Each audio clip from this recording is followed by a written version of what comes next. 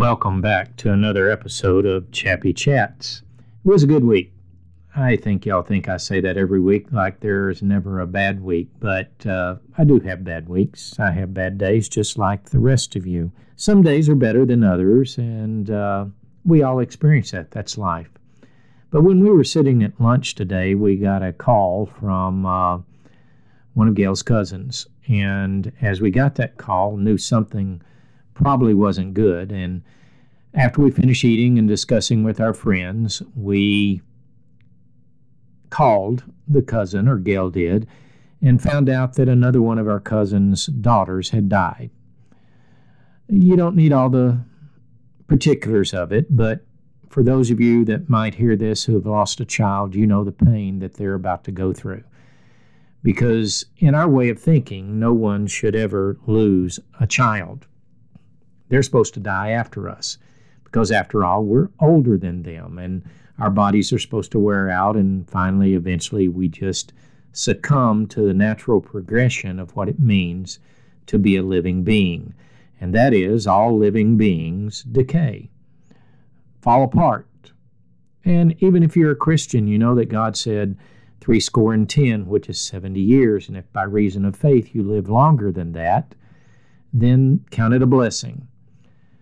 But as I thought about that and was thinking about this podcast today, I really would like you to think about something that was said in our discussion. And we discussed a lot of things, from football to military service to just being a Christian to church to our lives, where we have been, what we have done, and found out that we had some things in common and had actually been in some common activities, though not at the same time. But the one thing that, after getting that phone call, struck me most and stuck in my mind was one of the people who we go to church with said they have a friend who has a sister who has, quote, been a good Christian all her life and done good and tried to do good, and she just didn't understand because now she has a disease all throughout her body that is probably going to kill her. At least that's what the doctors say. Now, I've seen people on death's doorstep and come back from it, so I don't know what the outcome of this lady is going to be.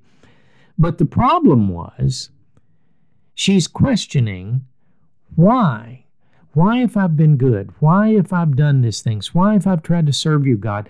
Why if I've treated other people nicely? Why when I have done all these things? And not that the lady necessarily indicated, that I'm gathering from the conversation, that she's been this perfect human being with no flaws and no missteps, but that there were more good things than bad things in her life. So why? Why are you doing this to me? And it reminded me, in all the time that I was a pastor and all the time that I've been a chaplain in taking death notifications to families and being in hospice and going to families who received the news that their doctors expected their loved one to die within 6 months, and listening to every one of them. There are several things that I've noticed, but one of the main things that I noticed was that nobody seems quite ready for this.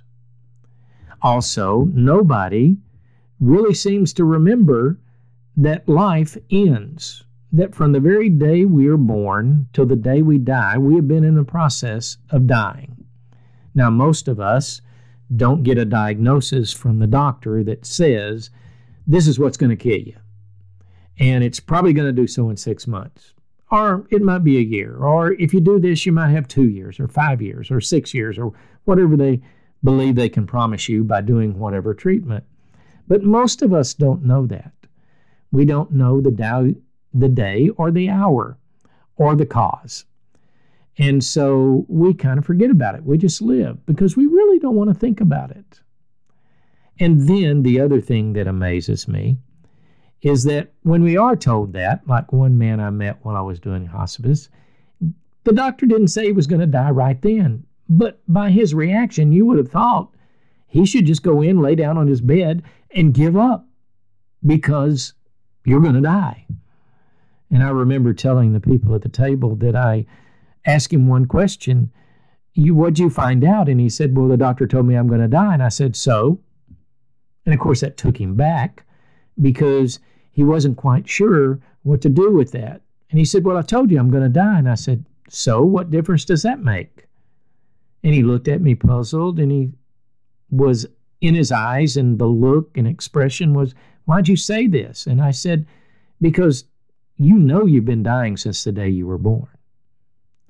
And so today, as I talk to you, I want to say a couple of things. If you have a friend or you're in the midst of wondering why all of this is happening, I suggest to you, you give up asking why, because you might find out.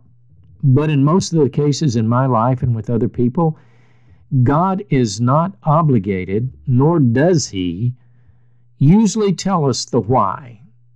He doesn't why in anything. He doesn't just give us that, usually. If someone else is sick and has the same thing you do and they seem to get cured, God doesn't come and tell you, hey.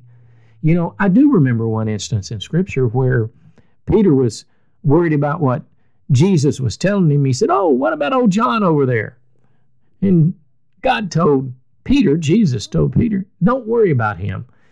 I'll deal with John. You deal with you. I'm talking to you in your life. Now, I know you're thinking, but we're supposed to watch out for one another, take care of one another. And that's true. We are supposed to do that. We're supposed to help people get over sin. We're supposed to encourage one another. We're supposed to bear one another's burdens. But in this case, when it comes to this life and death situation, we're not to worry about why God might have healed somebody or might have given this trial to somebody else. But we're to worry about ourselves and our relationship with God. Also, we need to understand the fact if we're a spiritual person and we believe that there's an eternity, especially as a Christian, but even in other religions, that there is life beyond this life, then this life is not the end. So that's the first point I want to make. The next point I want to make is if we're dealing with someone else and they're asking these questions, there are things we can't say to them like, well, God knows best. God has you covered. Increase your faith. If you just had more faith, it would be better because God said, well, as I've told you in a past podcast, God said the faith of a mustard seed could move a mountain. And a mustard seed is a small seed. So that's not it. But in realizing that we're going to die one day, and we're not possibly going to know the hour or the time or the cause, then if we focus on death, we're going to miss life that is around us. And that's what we need to look at. The life that is around us. We can curl up in a ball. We can find ourselves just bemoaning and wailing, oh God, why did you do this to me? Oh God, I did this for you. Oh God, what good does that do? You're not going to add by worrying anything to your life, any length of time. And besides that, if you're looking at only dying and why you're dying, that's a futile effort because that's the process of life. And you're looking at it from a point of view, why God? There is no substantial answer that I can give to you or to anyone for that. The answer lies in the fact that you live in a sin-fallen world. God created a perfect world, put the two first human beings in a perfect garden, and gave them everything they needed. But they decided that God was holding out on them. And they chose to go a different direction. And from that point on, it was appointed to man to struggle and to die. So we're not going to get out of it. Nobody gets out of this life alive. So if you're in the midst of a trouble, especially a life-threatening disease or one of your loved ones is, the first thing they need to become convinced of if they're going to enjoy the time they have left or enjoy the time that God has left for them, because maybe He's going to heal them. But they have made themselves so miserable they can't even enjoy it when the healing comes. You have to get them to come to the idea that we live in a sin-fallen world. Then they need to recognize another truth of Scripture, that the rain falls on the just and the unjust. And in this story, the rain, is troubles, and it's sorrows, and it's events, and it's happenings that occur in life. And it is apparent that the rain falls on everyone, whether they are good or bad. No one escapes the rain of life that falls into their circumstances, into their families, their jobs. Nobody. But we can look at the rain in two different ways. Oh my goodness, it's washing my garden away. Oh my goodness, I washed my car and now it's raining. It's going to get muddy. Or oh my goodness, any sort of things. Oh my goodness, I'm going to die because it's raining cancer. It's raining lupus. It's raining diabetes or heart disease or kidney disease. You know, you still don't know when you're going to die. And each day is a beautiful day. When that sun comes up and you see that sunrise and you experience that sunset, or you experience that rainbow at the end of a shower that comes into your life. So I want to challenge you today. Reconcile to yourself. You're going to die. That's going to happen. You can't escape it. But also then reconcile that until you're dead, you are living. And as long as you are living, you can have a wonderful day, a wonderful life. You can enjoy your family. You can enjoy the beauty of nature. You can enjoy the fact that you have one more breath to accomplish one more thing in the service of God if you happen to be a Christian, to give one more voice to worship to the one who is carrying you through, even in the midst of the storm. Just as he carried him through in the ark when the world was flooded because it was overcome by the floodwaters of the rain. Sometimes I'm sure you feel like you're being overcome. But in Jesus, you'll be lifted up and brought through. That's the promise he gives us. He may bring you through to a healing of the physical body, but just like Lazarus who was brought out of the grave, will once again find that grave. Or he may bring you through the waters of the troubles of this life and show you the shores of heaven.